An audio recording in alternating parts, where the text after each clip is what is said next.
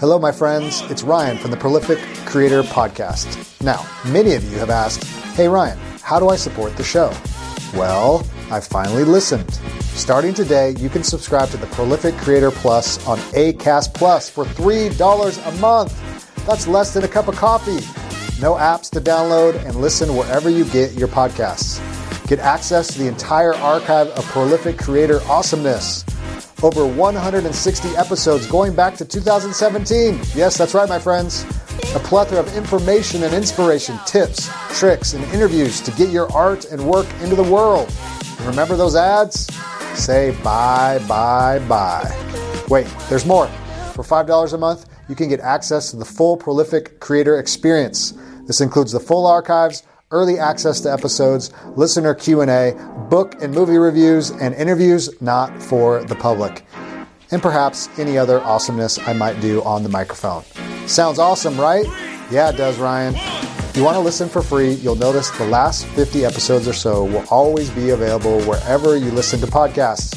Remember, by subscribing today, you don't have to download any new apps, and you can simply keep listening on the podcast platform you prefer. Cool. Okay. Cool. Thanks for your love and support in advance. Simply click on the link in the show notes or on my website, and it'll take you where you need to go. Now on to the show. Prolific Writer Podcast, episode number, wait for it, 33. Welcome to the Prolific Writer Podcast, where speed's the name of the game. Follow an indie author and publisher and his guests as they share inspiration, tips, and advice on writing fast, writing often, and writing well, so you can do the same. Here's Ryan. Welcome. This is your host, Ryan J. Pelton, and I am really glad that you're here. The Prolific Writer Podcast. Yeah, this is my podcast. Thank you for coming, however you came. The podcast dedicated, that's a word, to writing fast, often, and well. We are glad you found us, however you found us. And just want to say, first off, thank you everyone that has commented on the show, reviewed the show, said really nice things. It makes me feel really nice and gushy inside. Gushy, is that a word? Gushy. Gives me nice feelings in my belly region. And today, we're going to give you a lot of nice things in your belly region because I am privileged to have one of my virtual distant mentors, Dean Wesley Smith, USA Today, New York Times, all the lists, best-selling author, has come on the show to inspire us, encourage us. And Dean and I have a great conversation about the myths of writing. And it's something he loves to talk about, and the myths of publishing. And if you have followed Dean Wesley Smith on his blog, deanwesleysmith.com, you've probably learned a lot from him. And he's given back so much to the indie community, the writing community. He's written literally hundreds of novels, which is unbelievable. Hundreds of short stories. And the things he shares are so helpful because he's an actual working writer who's been doing it for 35, 40 years. And the insights and the principles and the things he shares are really, really helpful. So you are in for a treat today. And he was so gracious to come on this show, a nobody show, a nobody person. I reached out to him. He said, hey, I'd love to come on the show. I've taken some of his lectures, some of his classes that he offers online. If you haven't had a chance, please check out his website, deanwesleysmith.com. I'll put it in the show notes too. And you're going to love this episode. So much content, so much information. Wherever you are in your writing journey, you're going to grab something and be helped tremendously. And so I don't want to say any more. I want to get right to the interview with Dean Wesley Smith.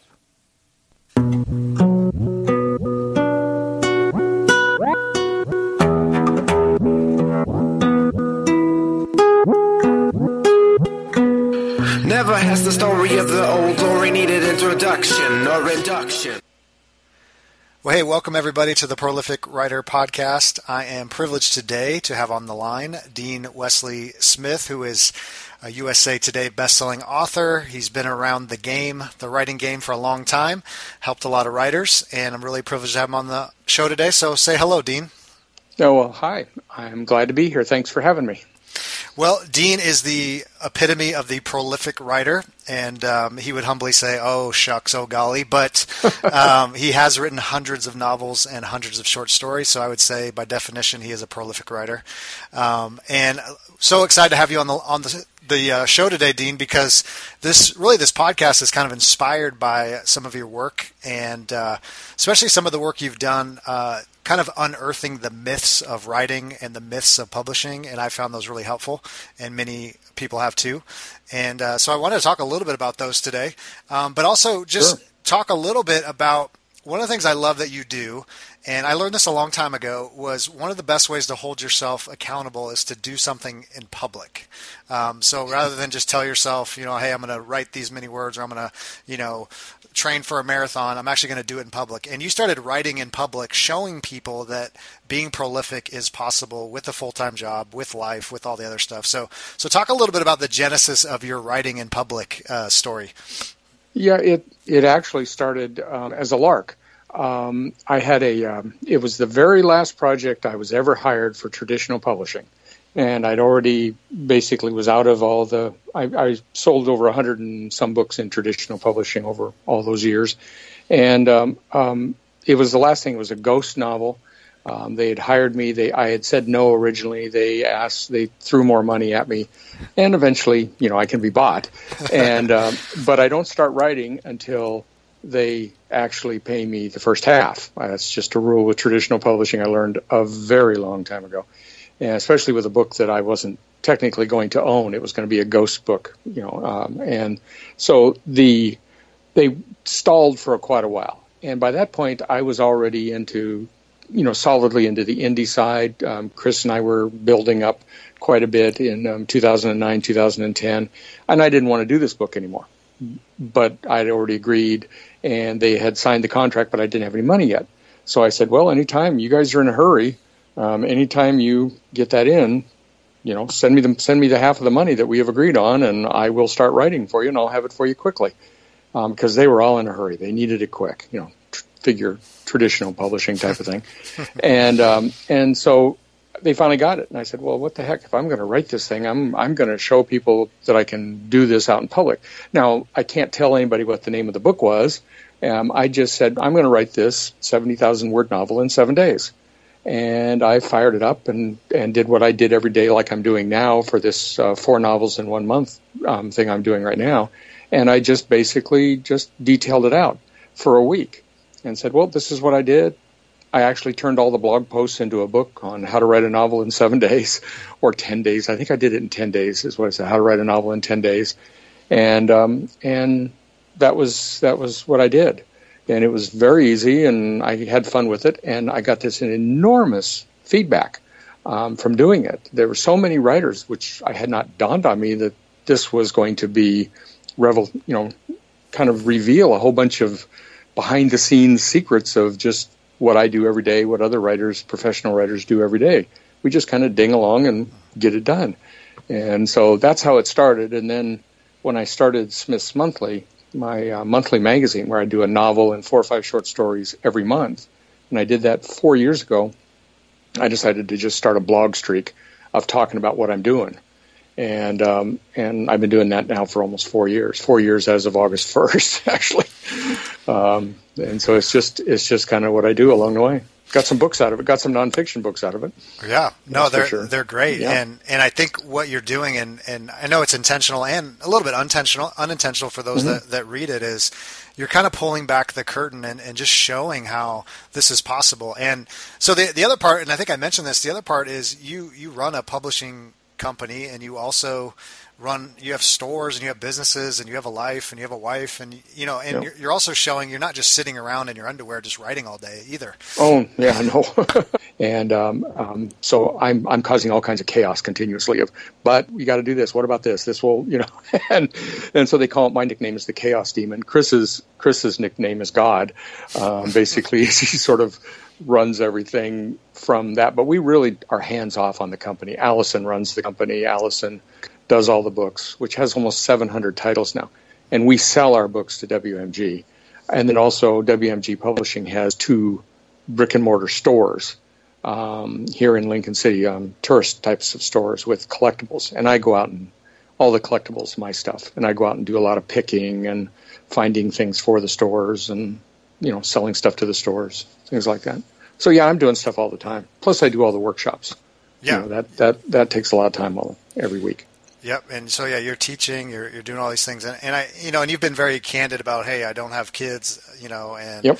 That does free up some time. But I think it's also just encouraging as people listen to the show and many people that I've interviewed to say, hey, it's possible that you can produce a lot of work. Sure.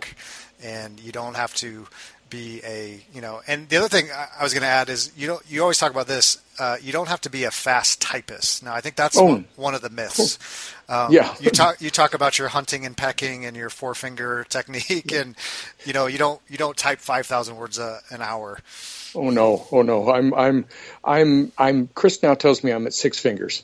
Because she came in when I was finishing something, and I said, hang on, and I finished, and she said, all right, you're getting 3 fingers on each hand involved now. And I'm like, yay. So, no, I'm probably, 1,000 to 1,500 words an hour at most. But the key is what's called prolific means you just spend more time. You have a better work ethic. And for me to do these 4 novels in 1 month, basically I'm trying to do 6 hours a day. It's not even an 8-hour day.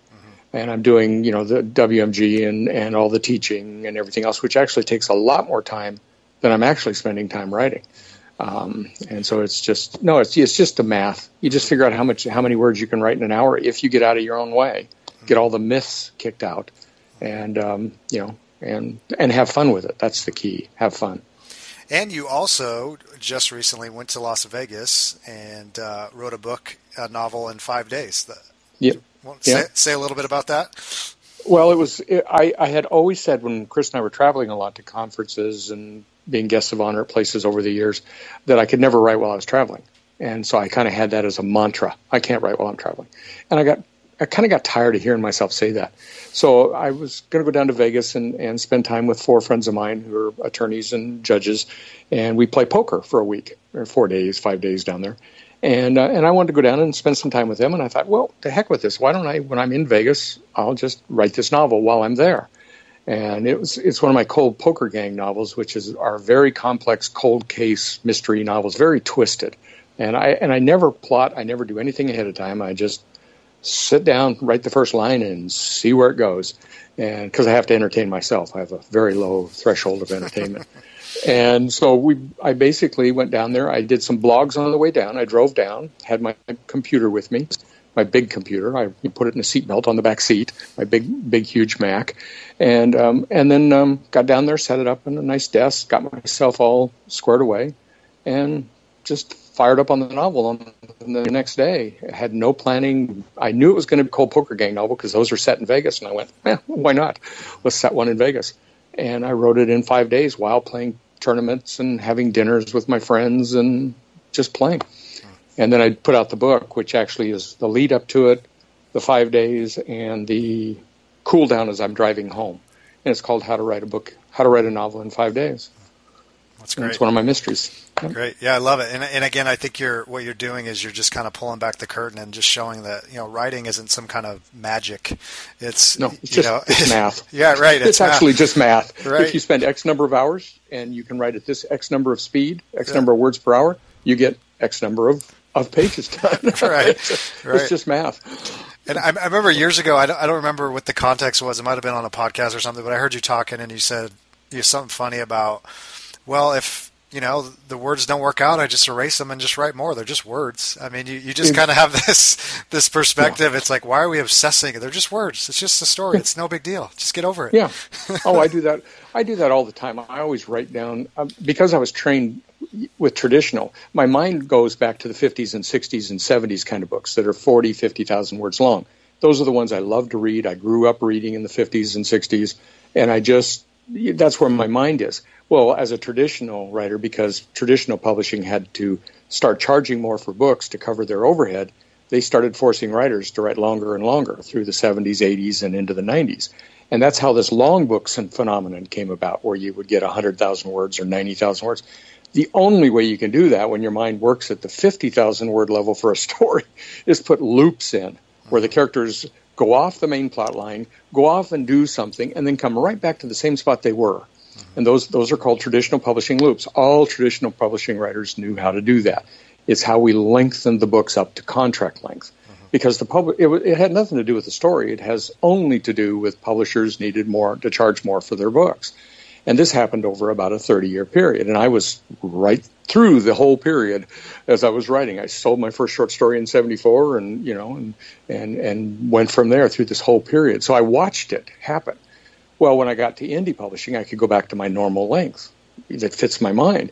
But every so often, I'll do one of those loops. I'll just be typing along and find myself right back to where I was 6,000 words earlier. And I go, did anything happen in that loop at all? Nope, that's a traditional publishing loop, and I just cut it out, throw the words away. I have no problem with it. I don't need my books to be longer or shorter or anything else. I just write until the story's done, and then it's done, and whatever length it is what it is. And then I write something new. No, and that's what's really insightful when people listen to you and read your blog is that you unearth some of these things because you've been in it, you've been through it. It's funny, you're talking about this. I just was reading a Lee Child novel, and I like Lee Child. I think he's a good writer. But great writer. But, he's 400, 500 page long, and literally I'm reading the story, and all of a sudden the character just goes off to, like, another state for, pages and pages, and you're just like, that didn't need to be in there. Didn't help the story, it didn't make it even that interesting, and then he comes back and nothing really happened, and the case still keeps going on, and then he does something else, and you just wonder, is that part of that whole traditional mindset? Yeah, that's loading the out a book, Those are the traditional, that all developed in the last. The real interesting fact is the new generation coming up now is used to the longer books. So they're used to reading these loops. To them, they're normal. And, to those of us who, read back, and you can find Google posts and blog posts about how the classic books all through time were always, much shorter, down in the 20, 30, 40,000 word range. And so it's been really interesting to see the new generation struggle with trying to write these things and not know how to do these loops, and make the loops interesting enough to go on. It was really easy in media because when I was writing Star Trek or Men in Black or Spider-Man, those novels, you can always have the character, get in a fight somewhere and go off in a loop, and it feels like it belongs there. But in some books, it's a struggle, and you can notice them like you did in that Lee Childs. You can see these loops going on.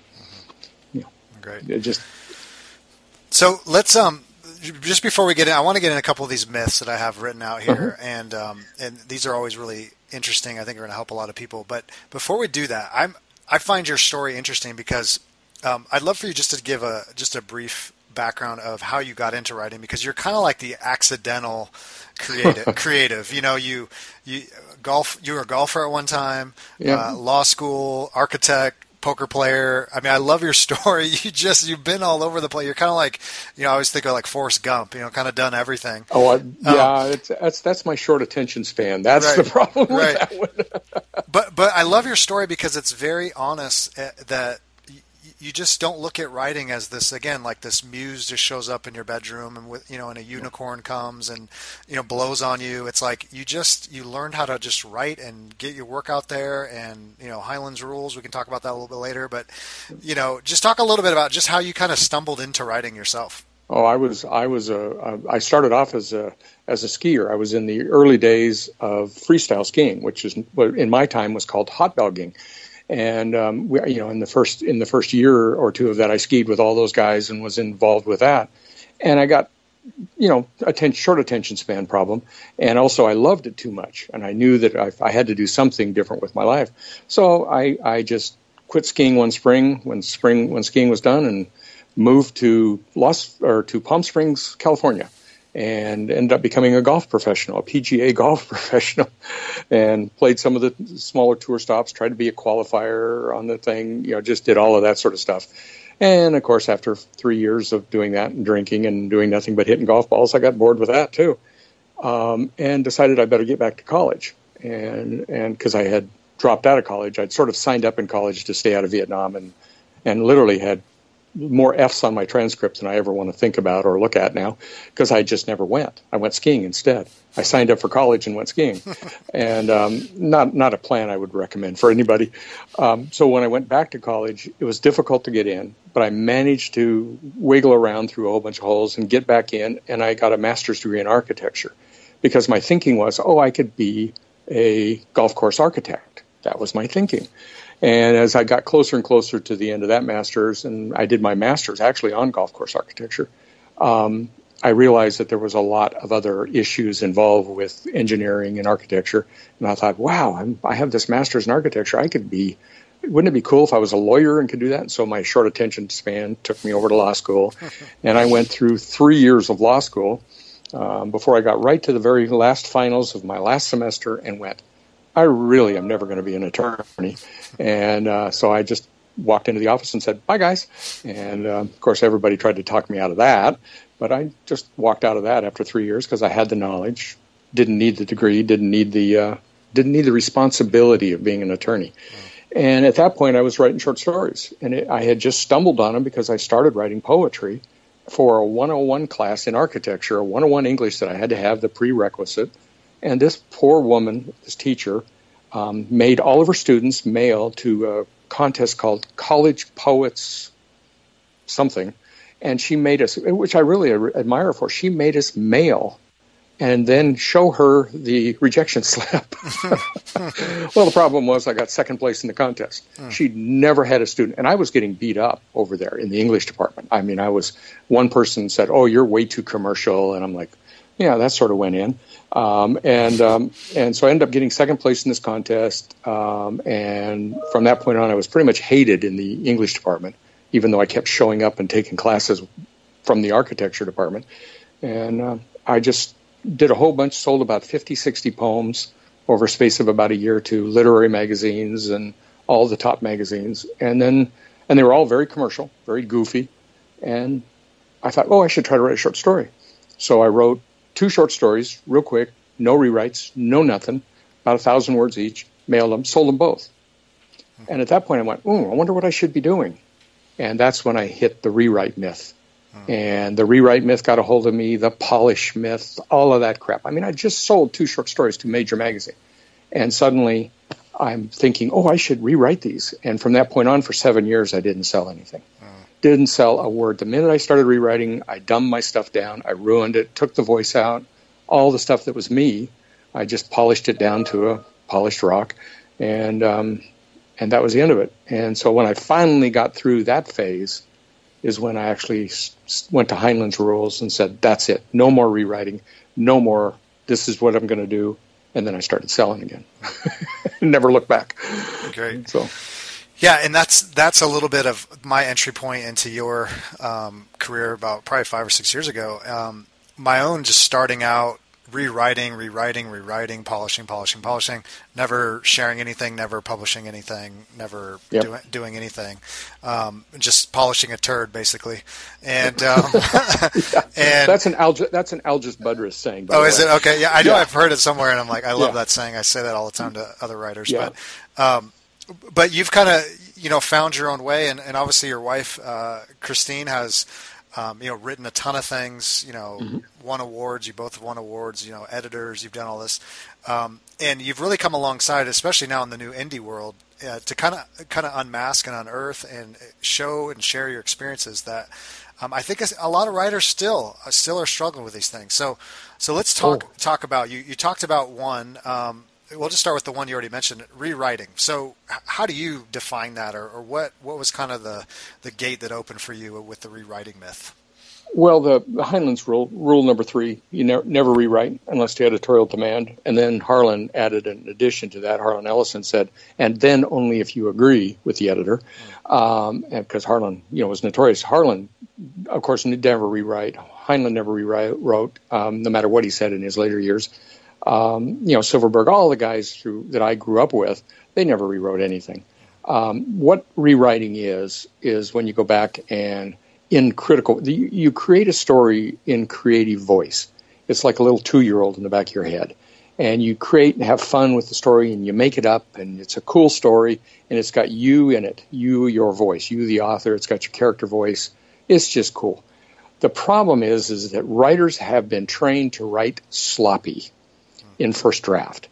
And that's where the mistake is made. And it comes in from, NaNoWriMo has got a lot of good things about it, but this fast writing sloppy is really deadly, because then you got to go back and fix all your slop. And when you fix it, you do it from critical voice. And your critical voice is all your English teachers and all those people in there. And so suddenly you're like bringing a committee in, and we all know what committees can do to something original. You bring a committee in on your original work, and they just dumb it down. And that's why the rule is you don't rewrite unless to editorial demand, and then only if you agree. What I do, my personal method is I have everything turned off, grammar and spell checker turned off. So nothing hits the critical voice at all. And then when I get through a document, that's my first draft, and I'm done. I do not write sloppy. I don't leave anything out. If I don't have a detail, I go look it up right there. I make it, and I cycle back into the thing, and so I'm going over the words 2 or 3 times, but it's in creative voice. And so when I get to the end, I'm done. Then I turn on my spell checker, and I spell check it. That's my second draft. So when I go out in public or in something like this, I'm a 2-draft writer there. Then I give it to my first reader, only one first reader. This whole idea of a committee of beta readers, I don't know where in the world that came from. But, it's one of the dumbest things I've seen come out in indie publishing is, I've got my beta readers. And I always know, that person's doomed, because they're literally writing from committee again. And then I take my first reader's Chris, and she's, won Hugos and everything for her editing. Okay, so I've got a really good first reader. I ignore half of what she says. We're just different writers. I go through and go, yep. No, I'd never do that. Why would I do that? And so my spell check draft takes me about 30 minutes for a novel, and my put in Chris's corrections probably takes another 30 minutes. That's my third draft. And then I give it to a publisher like WMG.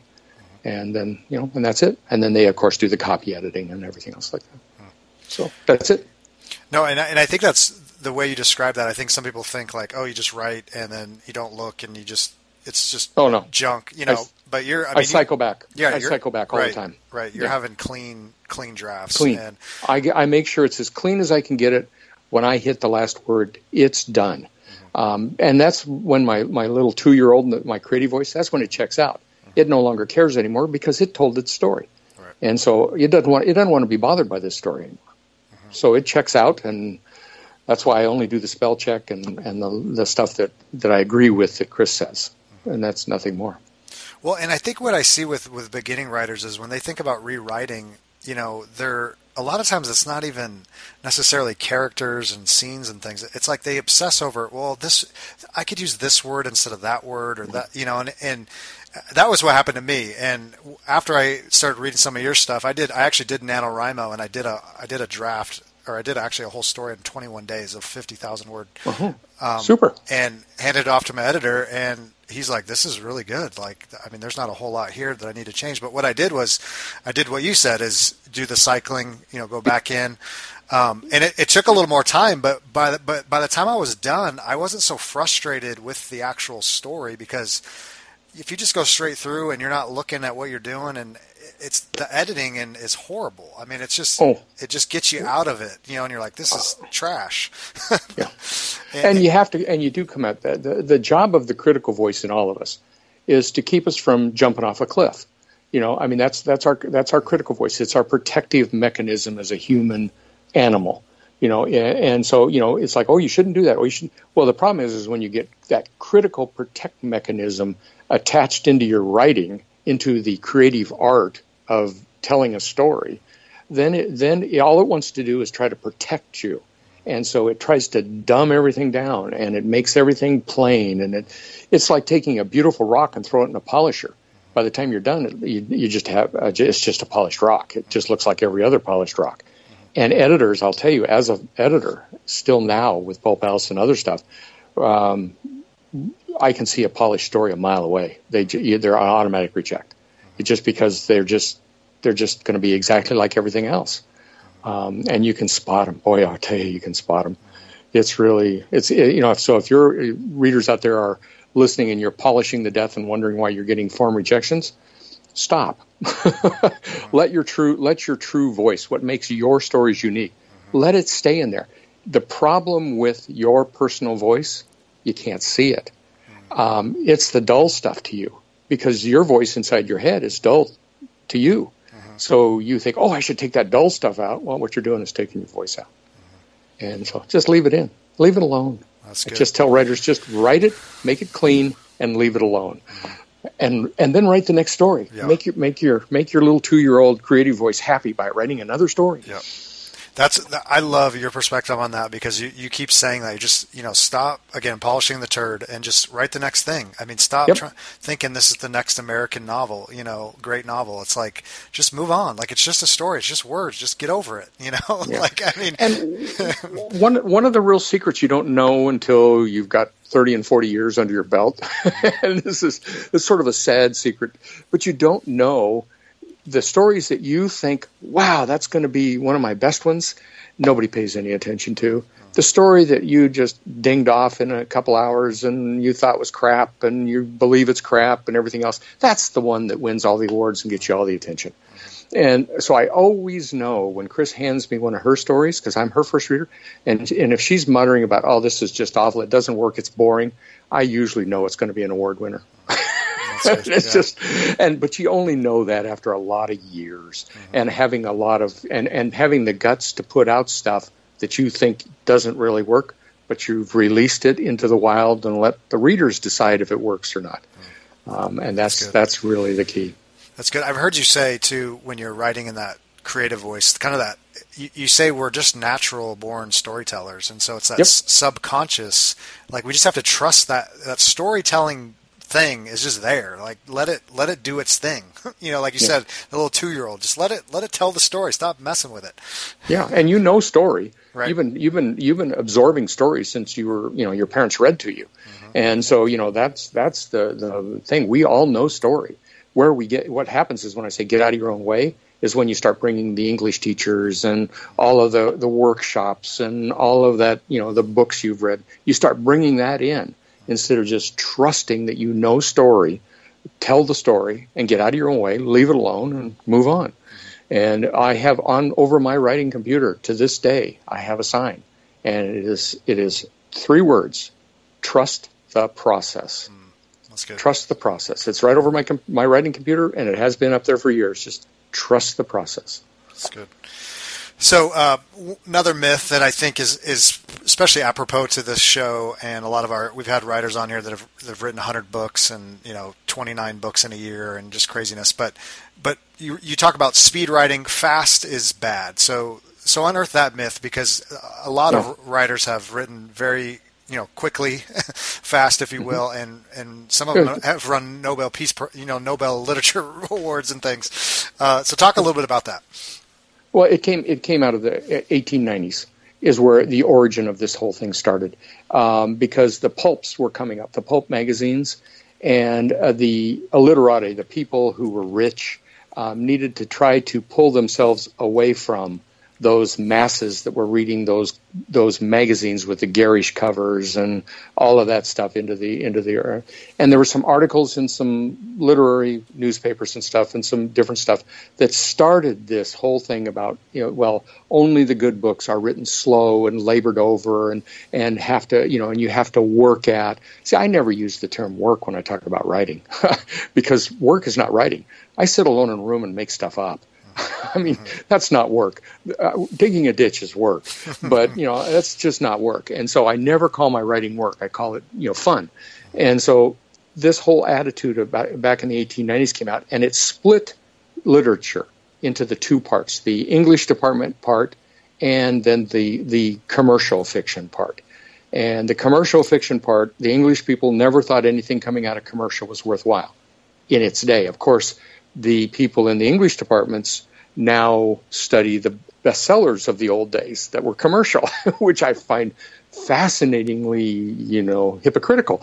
It's one of those things where they have to make up these stories because they have to have something to tear apart and to look at. And if they can't convince their students that if they tell the students, oh yeah, this writer wrote this in 9 days while an editor was sleeping on his couch because he was late for a magazine deadline and it won the Pulitzer, then they can't make the students feel like there's value. Also, the problem is readers, when they're spending $8 or $9, they want to feel like the author has struggled with the story to give them the best story. They don't want to know that the author did that in a week. And so, it's one of those things where most readers pay no attention, which is good for my work. They pay no attention to how fast. Only the writers pay attention to how fast I write. Right. See, my readers don't care. They're just happy there's another book.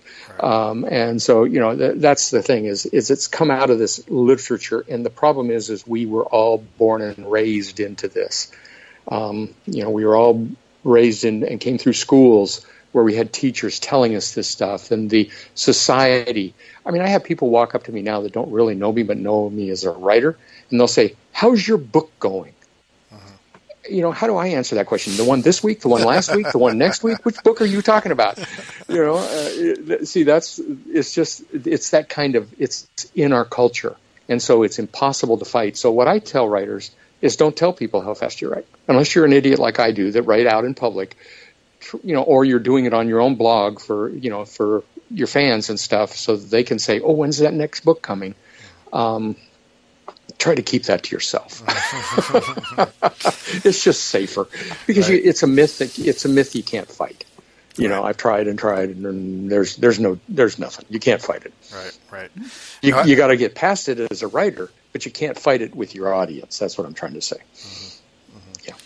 No, I think it's good, and I think I've read quite a few of your books too, and you write great stories, and I think this leads into another myth because what I love about your writing too is that you have decided, I'm going to write what I want to write, and one of the things you talk about is writing what is hot. So, especially in our day, I mean, it's like whatever the faddish genre is, that's what I'm going to write. The next Harry Potter wannabe or whatever.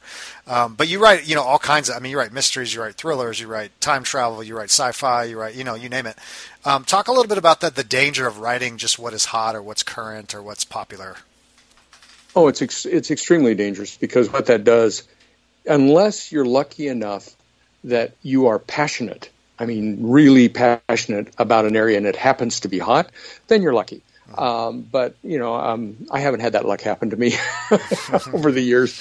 Because my stories are kind of Twilight Zone-y. I mean, I wrote a lot for the Twilight Zone. I wrote, that kind of thing. And my stories are always sort of down cracks, down between genres. And the key is that if you try to write to a market, what happens is the subconscious shuts down. And the creative voice says, I don't want to do that. I don't want to do, just think of a little 2-year-old that you're trying to force to do something. Those of you who've had 2-year-olds in your family, just watch a 2-year-old that somebody's trying to force them to do something they don't want to do. Well, that's what's going on in your head. And I don't want to write that. I don't want to write that, and boy, I'll tell you, it just, then writing becomes work. That's when writing truly becomes work, when you're forcing yourself. I learned early on, even writing media and everything else, that I never took a project I didn't want to write, ever. I took a couple projects I said, oh, that's good money, I'll do that. And then, it was so torturous. And finally, so I learned that lesson the hard way. But I mean, I grew up watching Star Trek, when I was in high school, and I'm a Star Trek major fan, and I'm a major fan of. But one day Kevin Anderson called me. He said, Dean, you want to write, you were a bartender for a lot of years. You want to write the bartender story for the Tales from of Mos Eisley, that bar that they went into in the original Star Wars, because he was editing an anthology of Star Wars stories, and he thought I could write the bartender story the best. And I went, sure, I'd love that. I hate Star Wars. I hate Star Wars. I couldn't write a short story. I mean, finally, I just picked up the phone and called Kevin and said, Kevin, I've struggled with this for 2 weeks. I can't do it. Dave Bischoff he's a Star Wars fan. He'll do it. And so, passed it off to Dave, and Dave wrote it. But I just literally, my little creative voice said, nope, you hate this world. Nope, you're not writing in it. And it just shut me down. It just shut me down. But if it had been a Star Trek, I'd have been fine, or Spider-Man, or Men in Black, or the things I love. I have no issue at all. I loved writing those books. I just loved it.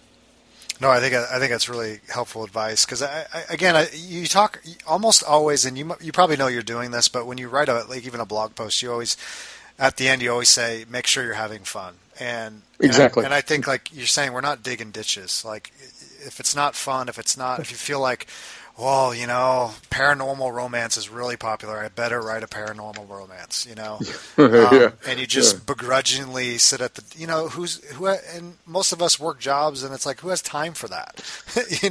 I mean, exactly. You want to write what you like to write and see where it goes, and I think and you can, I mean, you're the pro, so you can tell me, but, I find too that when you write a story, sometimes, like I was writing this story about this hotel. Anyway, it's a long story, but what I thought was going to be just a straight kind of crime mystery thing, it ended up having a supernatural element. But that wasn't like that wasn't like a plan. I mean, that was that was just where the story needed to go. Yeah, it's just like all of a sudden I'm like, just go. Yeah, I just got to go there, you just go there. That's the fun. It's also, see, there's a difference here between work and drudgery, and the panic and the fear of, oh my God, that's going the wrong way. Okay, well, let's see where that goes, type of thing, and the unknown. Okay, the way I describe it is a roller coaster. You know that the roller coaster, you hope, is going to come back to platform. But what's going to happen along the way are twists and turns and thrills and fear and everything else. And to me, that's what writing a book is. It's, okay, here we go. Let's climb this first one and see where this baby twists and turns and goes on. And it's just a thrill ride. And some days when you get up from the computer, you're like, oh my God, I have no idea. I've written myself into a corner. I got no idea. And that's part of the roller coaster ride. Where's this going? What am I going to do? And you just trust the process, sit down, write the next sentence, and then write the next sentence. And eventually your characters just will tell you where it's going to go. And off it goes. That's great. So another great myth that you love to talk about as well, and is you can't make a living with your fiction. And you talk, obviously you've made a living with your fiction for 30 plus years. Yep. And so talk a little bit about that, where that myth comes from. And I don't remember if you remember this story, but it was one I've just kind of hidden away. And it was, I think you were at a writing conference and you had everybody kind of raise their hand. They were trying to debunk that nobody makes a living, writing fiction. There's like 5 people in the world. And then you kind of had everyone raise their hand and kind of debunked it right there in the conference. But talk a little bit about that, kind of where that comes from. What are different ways that people are making a living? Is that true? Is that just something that people say? Go for it. Oh no, it's so far from true. It's ridiculous, and especially in the indie world. Oh my heavens, there's so many writers making really, really good money in the indie world. It's far more than there even were in traditional. In traditional, there was thousands and thousands of us making a living. But you don't see us. You don't see a lot of us. I mean, that's the thing. I've been on every major bestseller list, including the Times, but they were under pen names and other stuff like that. So I claim USA Today. But even that, you don't see us. You don't see writers like me who are the workers, who are the people who are the storytellers. We're everywhere. We're just everywhere. And it just adds up. The key is there's lots and lots of cash streams. Unless you're writing for New York and you're only getting the 2 checks a year, then you can't make a living. You got to have multiple cash streams, multiple ways of going. I will say right now, for anybody who's saying, well, yeah, but he teaches, and I don't make a nickel off of any teaching. I make nothing, not an ounce, not a nickel. WMG, I do that for WMG. WMG keeps all the money. Chris and I are not employees of WMG. We sell our work to them, but they often don't pay us for it and end up owing us notes at the end of the year. We don't make any money from anything but our writing, and that's just the way we've always wanted to keep it. When I go out and teaching at a conference or something, I only ask for expenses. I never ask for any money. I just want to stay. It's sort of a private, stupid thing, but there's a lot of writers who can also make good money by these ancillary ways, by doing a little teaching, by things along the side. But there's so many writers that make a living. It's just math. It's just math.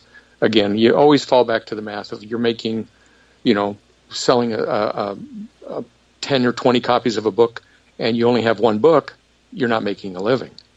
But if you're selling 10 or 20 copies a month of one book and making $4 each on those, and you've got 100 books, now you're making a living. And see, that's the difference. And so that's where this prolific has come back in. There's no gatekeepers to slow us down. So if you're prolific, if you're writing more than one book a year, you're going to make a living. If you can, write 4 or 5 or 6 books a year and some short stories and some other nonfiction stuff and just keep it going, you won't make it on the first year. You won't make it on the 5th year. But here's what I tell people. You say, I want to make a living as a lawyer. Okay, you come out of high school and you say, I want to make my living as a lawyer. When are you going to make your living as a lawyer? Well, you're going to spend a whole mess of money for 7 years to get through school. And then you're probably going to maybe make a living if you go get hired by somebody. But if you hang out your shingle, it'll be 2 or 3 more years before you make a living. And writers have to hang out a shingle. So it takes that long. And everybody in this modern world is in a hurry. And so I'm always trying to say, just give it a few years. But we've had so many good friends and writers that have come in that are fantastic writers. They get all in a hurry. They quit their day job. They think they're going to make money, and then they have to go back to their day job, and then they quit writing because they're discouraged. And it's just sad to see, and you can't say, hey, you're on a 10-year plan or you're on a 7-year plan. That's a piece of advice that writers do not want to hear from me. But I can't not say it because it's the truth. You just give it time. Build up the inventory. Refresh the inventory as you go along regularly so it continues earning money. And you do that and write a decent amount of books and you'll make a living. No, that's really in this good. modern world. It's really good. Case in point, I was at a writer's workshop about an hour from where I live, and they brought in some authors to help us and coach us and teach us and things. And it was amazing to talk to these authors. I mean, they're making full-time livings and you've never heard of them. I mean, exactly. And so I think that's the thing, with writers, they're not on TV. They're not, famous in that way, but it's like, she's like, yeah, I've been writing for 25 years and making a full-time living. And, you're like, who are you? Yeah. And I've been writing for 45 years now or something like that. Right. And a lot of your listeners will go, who the heck is Dean Wesley Smith? Right. And that's what I wanted them to be exposed to. Probably read some of my books. I consider myself probably one of the best read unknown writers because I've got 23 million copies of my books in print. But chances are you wouldn't have realized you were reading one of my books when you were reading it. Right. And that's the fun part. Right. And I thought, 50 Shades of Grey was awesome. So that was your book, right?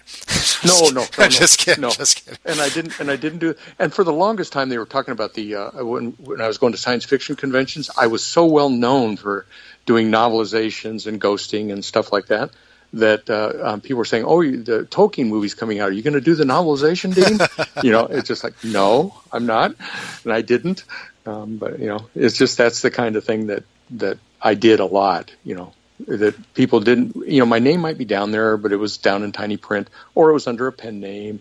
I mean, I have a best-selling thriller series that are under a pen name that I'm not even allowed to speak of.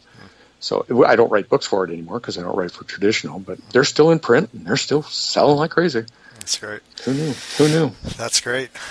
Yeah. So let's add one more piece to this that you talk a lot, and you've actually written a whole book. I don't know if the book's out. I think it is.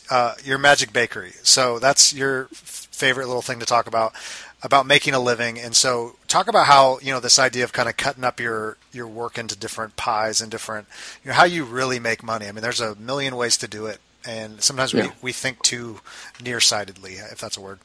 No, that's probably exactly right. The Magic Bakery is a way to try to make the world of copyright palatable because writers just hate. I mean, we don't sell things; we license copyright, and that's all we do. And when we create a short story or create a novel, you have created a piece of property, and it's just like you went down on the corner and built a building. You've created a property, and writers don't realize that. They don't value it. They don't understand it. And so basically I started early, numbers of decades back, started calling copyright like a story, a pie. And then I'd say, now imagine a pie, and you're going to cut that pie, and you're going to take out the little slice over here and sell it to a magazine. And guess what? That slice is back there. It's just magic. It reappears because you can then sell it to another magazine, and then you can sell it to another magazine on reprint, and you can do this, and you can sell all these little teeny slices. Bob Aspirin came up to me one day, and Robert Lynn Aspirin, and the Myth Worlds and all of those. And he came up in a convention. He was all excited. He had just sold the 37th gaming right on one of his books. And I looked at him like, how the heck did you slice it that thin?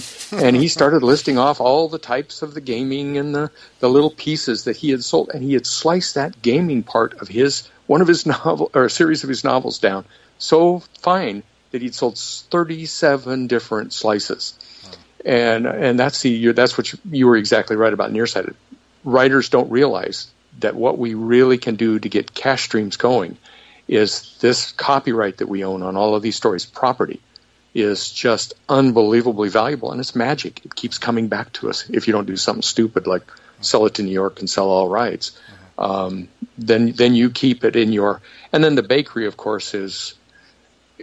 What I try to tell writers on this is they're kind of disappointed that their second book didn't sell very well. And I'll say, okay, imagine this. You walked into a bakery that had a beautiful sign. It was well done, professionally done. And you walked in and there were all these empty shelves and there were 2 pies sitting on the shelf. What would you do as a customer? You turn around and walk out. Just because you walked into an empty store.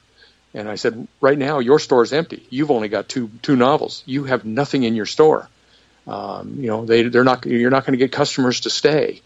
And so that's where the Magic Bakery part of it is. You have these magic pies that are copyright that you can slice into a billion pieces, and you name them. There are no naming conventions anywhere.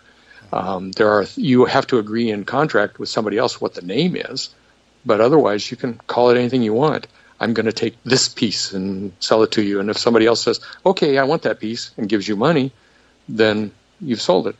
But then you have to have a lot of work, a lot of pies in your bakery before it becomes a viable business. And then you can start making a living off your business.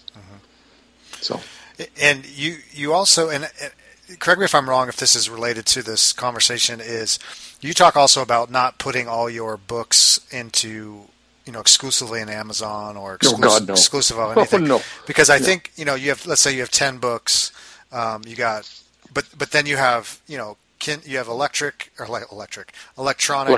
you print, audio, whatever, on one book, and then you do that 10 times over. That's how many that's 30 products right there. But then you put it in 10 different stores, and all of a sudden you got another channel.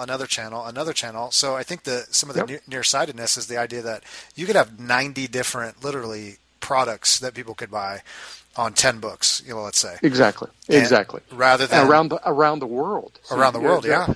Yeah, around the world. The problem with Kindle Select, which is what we're talking about here, is that there's 2 major problems with it.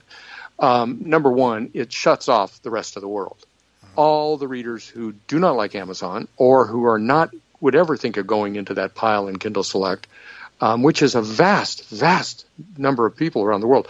Writers who go in there don't realize how many readers there are in the world. They go in there for this short-term kind of thinking, and then they stay in there. The other problem with Kindle Select is that it's not sales.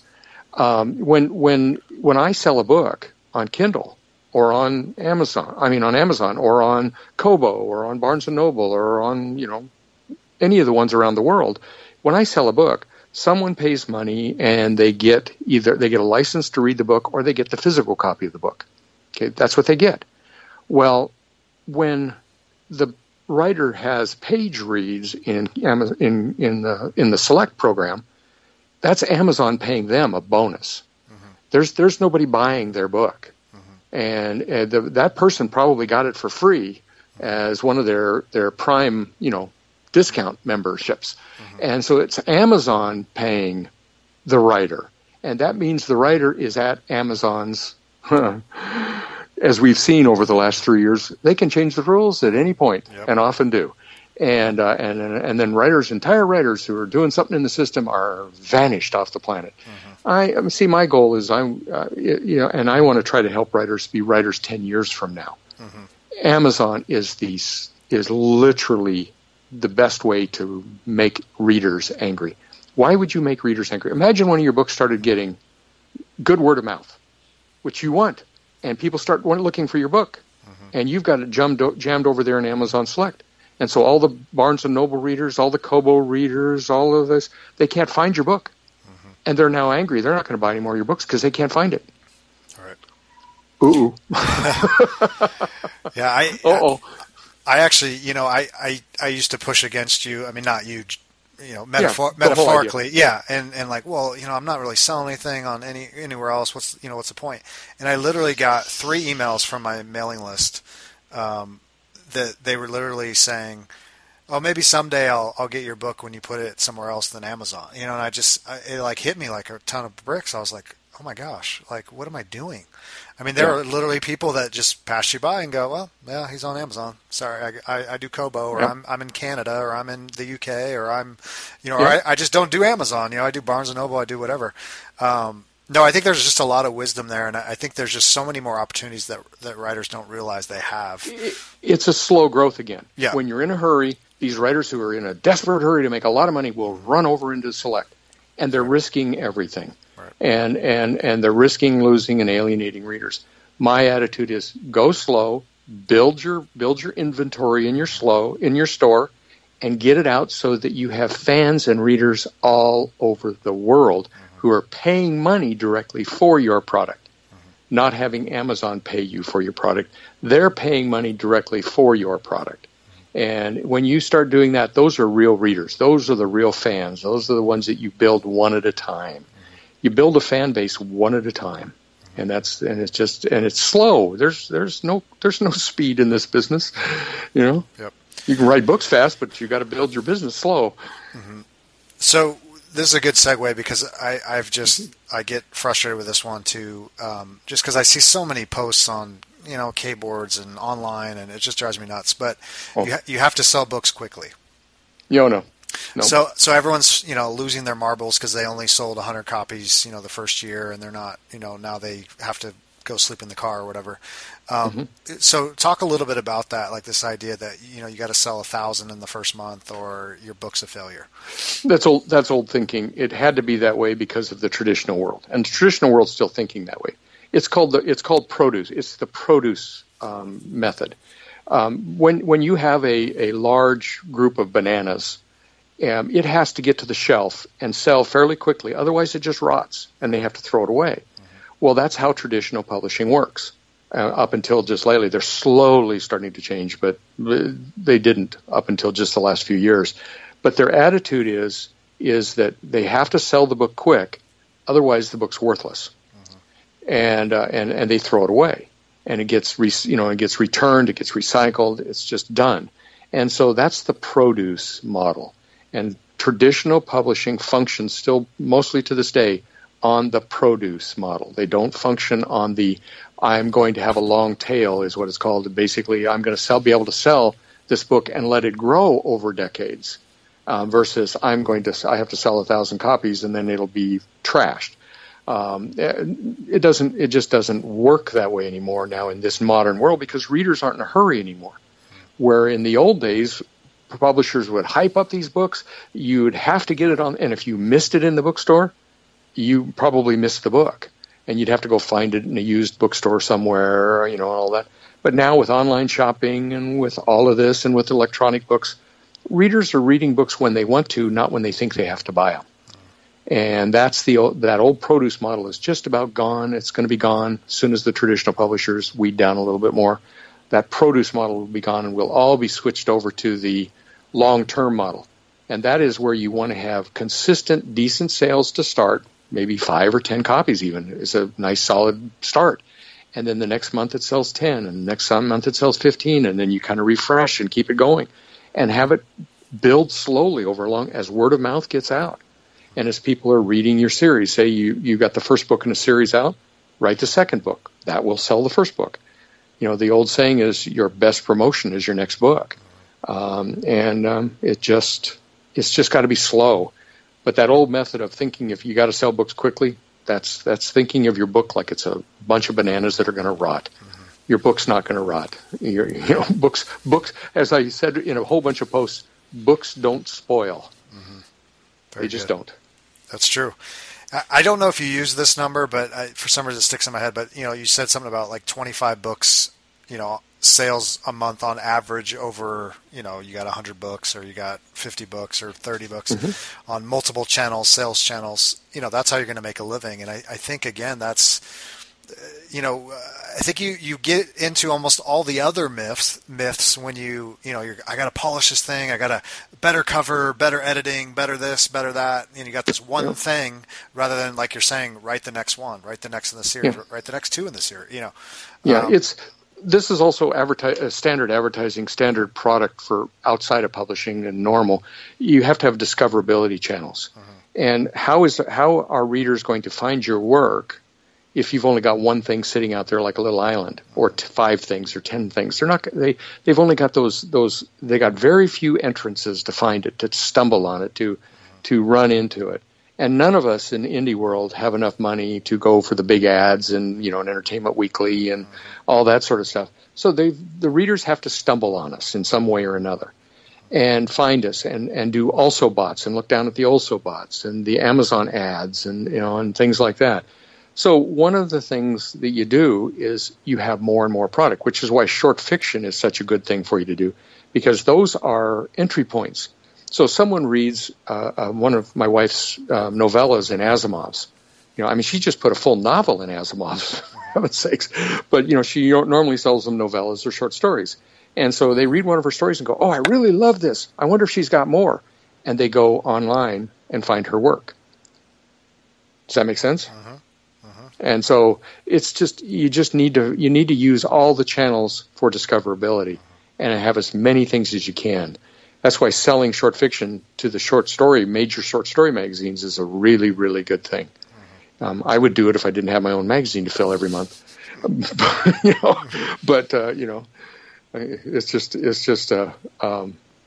It's just a really good promotion. They'll find your stuff and it's good ads, and so as many channels as you can get, as many products as you can get, it gets the readers more and more chance to find that one reader to go, oh, I love this writer, and they become one of your true fans. Yeah, love it. Yeah, it's case in point, go to Half Price Books or some used bookstore and go look at Stephen King's section, and you'll see 80 books. 100 books sitting there, and it's like, okay. And there's, another generation of even kids going, oh, what's this It thing? What's this, exactly. Came out in the, books came out in the 70s, the 80s, 90s, and your books are evergreen. They're going to be out there forever. That's why we need to continue doing paper books as indie writers, and get the paper books out. If nothing else, just donate them to libraries, because then they'll put them in a book sale. You donate one of your books. Don't sign it. Don't tell anybody who you are. Just go into your library and donate a couple of your books in paper to the library. Well, the library's not going to put them on the shelf. Don't even think they're going to. Very rare that happens. But what happens is libraries have these sales that, of book sales that will benefit the library. And so someone in the book sale picks up your book and goes, oh, that looks interesting, takes it home, reads it, pays the library a little money for it, reads it, and goes, oh, I wonder what else they've got, and goes online. Well, chances are that person, if they bought it from a library sale, is going to go online and go, oh, and they're going to buy more of your books.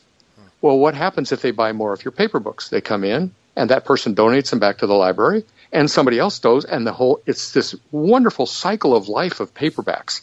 And that's what indie writers now have to start into realizing, is that we as writers are missing a giant opportunity if we're not getting it always pleases me when I walk into a used bookstore and I see one of my books sitting on a shelf, or a number of them, especially WMG books that have been the last 10 years. I'm so excited about that, because that means a reader will find that book eventually, take it home, and I may need to get another fan. See, those are free advertising. They're on the shelves in used bookstores. They're on the shelves in library sales. That's just heaven. That's just heaven for our new world of discoverability. Oh, that's great. That's really smart. I like that. So I'm going to do one more, and then we'll close up our time. I want to be sensitive to your time, because you got to go write 4 novels before the night's out. So, I don't start till midnight here. Okay, so no big deal. All right. Here's one I love, and your wife has talked about this too on numerous occasions: is you must sell books cheaply. Talk about that. Oh no, you sell them reasonably. It's reader pricing. You can. What we suggest people do is you never ever do an ever free, an ever whatever that's called. Where a book is free forever. Don't ever do that. Perma-free, yeah. Perma-free. And what I say is never put a free book on a bookshelf.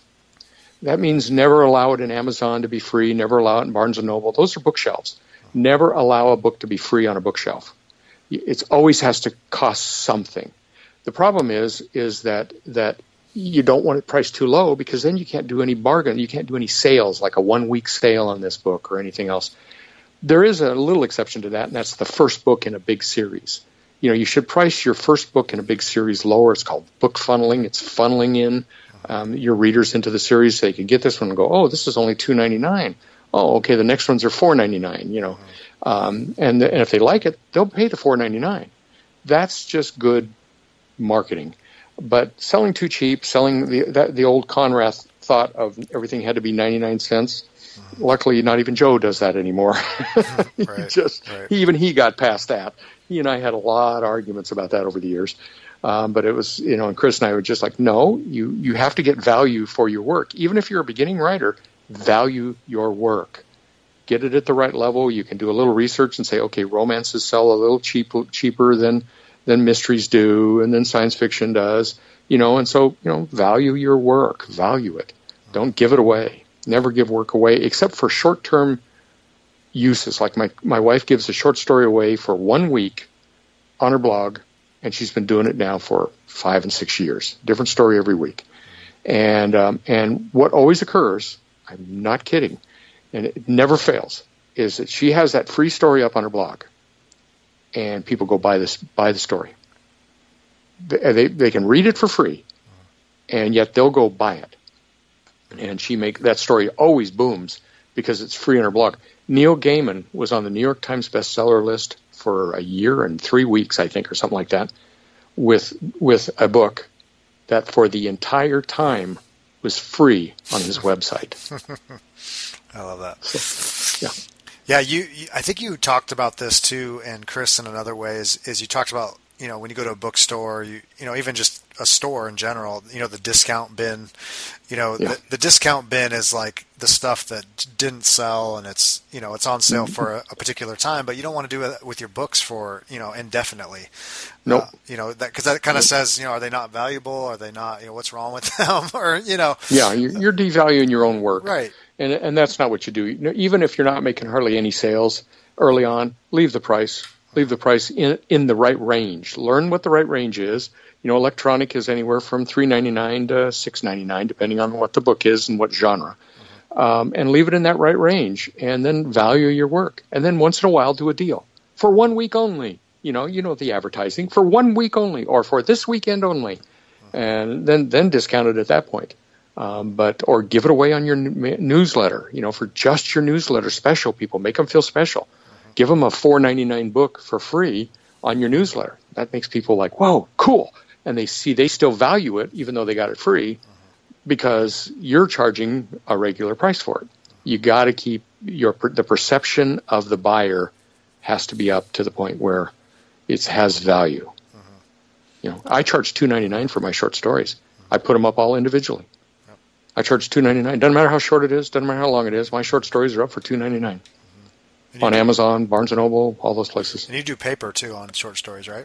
On some of them, and we're doing more again. Yeah, I did it for about a year and had a blast.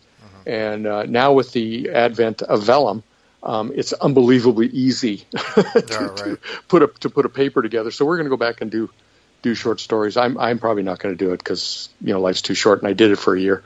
But one of the employees up there could start bringing my short stories back out in paper, which I would love.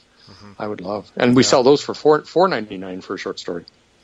Yeah, and they actually sell once in a great while. A paper sells, which always surprises me. And well, and I think you're onto something too. And I did this with a few stories. Was even just having it in paper, it's just another part of your bakery. I mean, it's more shelf space, it's more channels. It's not to clog up things, but it's also just to say, hey, there's more stuff here. I'm here. You're here. You're real. Yeah, there's options. You want it in audio, you want it in whatever. There's an advertising baseline thing. It's called comparative marketing and comparative pricing. And what happens is when they click on and you've got all, like say you have all three states up, you have electronic, you have a paper, and you have an audio. Well, then what that is you say, like on one of my short stories, I have it at $2.99 and $4.99 for the paper. Well, the $4.99 makes the $2.99 look cheap.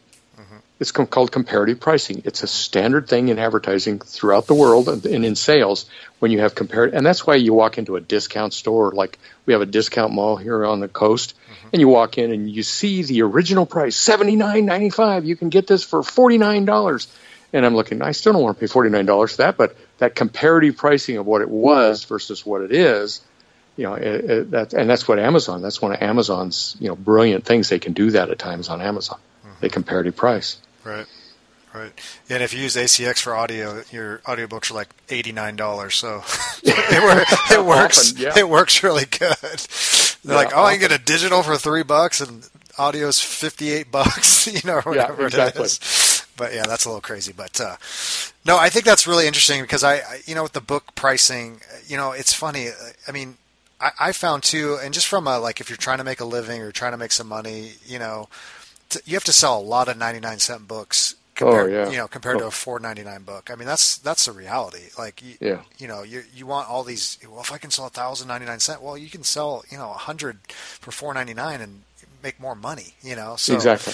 Have better readers. Yes, better fans. The free stuff, I get the worst reviews. I get the worst people. They just want cheap stuff. They don't really care. It's like, they stick it on their Kindle. If you want to guarantee bad reviews somewhere, give it to them for free. Yep. It's automatic. I totally agree. It just kind of weeds out people. But anyway. Yeah. But if they pay it, then they know that they either made a mistake or they like it enough, and they'll give you a better review. So, yeah. Well, hey, Dean, I have enjoyed this tremendously. You have given us so much, and I wanted to. I always ask this question of our interviewers, our interviewees, just kind of what advice you'd want to give to kind of a aspiring prolific writer. And you've obviously given us so much, but what would just be one thing you just want to just say to those that are listening, those that are just starting out, those that have been going a while, people that are in between? What would you want to say to them, just as far as encouragement, wisdom, advice, just as we kind of wrap up here? Have fun. I think that's what I always tend to say to people. It's just, if you're not having fun, do something different. Have fun. And if writing is not fun, then figure out why it's not. Stop and analyze your process, analyze what you've learned, and then stop and listen. We do this in one of the workshops. One of the tests is, where did you learn that from? Who taught you that never wrote a book? And usually a lot of the stuff that we have learned as writers early on are from people that were not writers. English teachers and other workshop people and things like that. And so always listen to the long term and then the people who fit what you're doing, and ignore everything that doesn't fit. Just ignore it and have fun. Try to figure out, if you're not having fun, why writing isn't fun anymore. And if you make writing fun, if you write to your passion and write to the things you love, you're golden. You'll make it. Great. And just keep doing it. Don't get in a hurry. Don't get in a hurry. Love it. Love it. So where can people find you? Where's the best place to find you? And yeah, is there anything else you want to promote? Anything coming out soon? You can never keep track, but I got 27, 28 books this year so far. I think DeanWesleySmith.com. And and that's just DeanWesleySmith.com. That'll get you to my Goofy challenge that's going on this month, which is writing 4 books this month, and I'm doing it in public and telling people what every day is like. Great. So I will mention that I spent an hour here on this. Yeah. Well, I'm excited to get into your blog. I'm going to feel really good about that. I've been following along, so keep at it. I know you also been trying to train for a marathon, so keep at that too. So that's great. I'm an old guy trying to run the nice thing about being an old guy when you run is chances are you can place pretty high in your age group. Right. Because there's not a lot of us. Right. I love it. Well, hey, Dean, thanks for coming on. You're going to help a lot of people, and I'm so excited to get this out into the world, and I hope to chat with you again and keep in touch. Will do, and send me a link when you get it up, and I'll push it too. I will do it. Thanks, Dean. Have a good one. Okay, you too. Take care now. Bye-bye. Bye. Thanks for stopping by the Prolific Writer Podcast. Please leave a review on iTunes so we can help more writers share their stories with the world. And head over to rockhousepublishing.com for books, resources, and other writing and publishing tips. See you next time.